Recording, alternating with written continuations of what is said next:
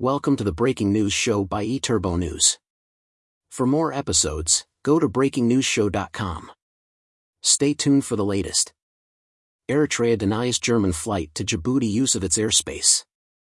Airbus A321LR plane touched down in the port city of Jeddah in Saudi Arabia after circling above the Red Sea for over an hour.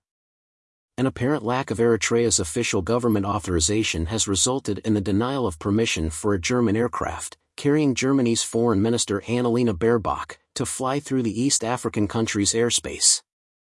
German cabinet minister, who departed from Berlin this week to visit 3 African countries, was on her way to Djibouti for the initial part of her journey. However, she had to make an unexpected layover in Saudi Arabia due to being denied entry into Eritrean airspace. According to German press reports, Baerbock's Airbus A321LR plane touched down in the port city of Jeddah in Saudi Arabia after circling above the Red Sea for over an hour.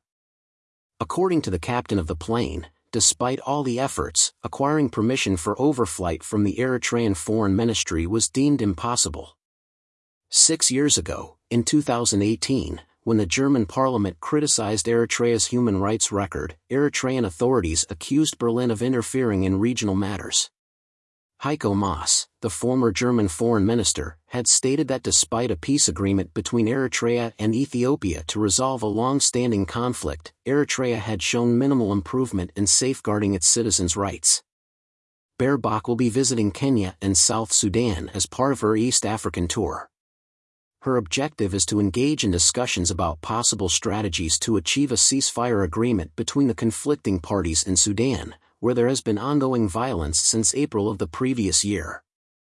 Prior to her departure, the minister stated that during her meetings in Djibouti, a key point of discussion would be the safeguarding of global maritime transportation in the Red Sea against the assaults carried out by the Houthis.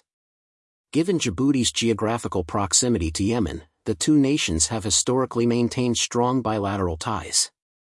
Top German diplomat has experienced flight delays on previous occasions during foreign trips.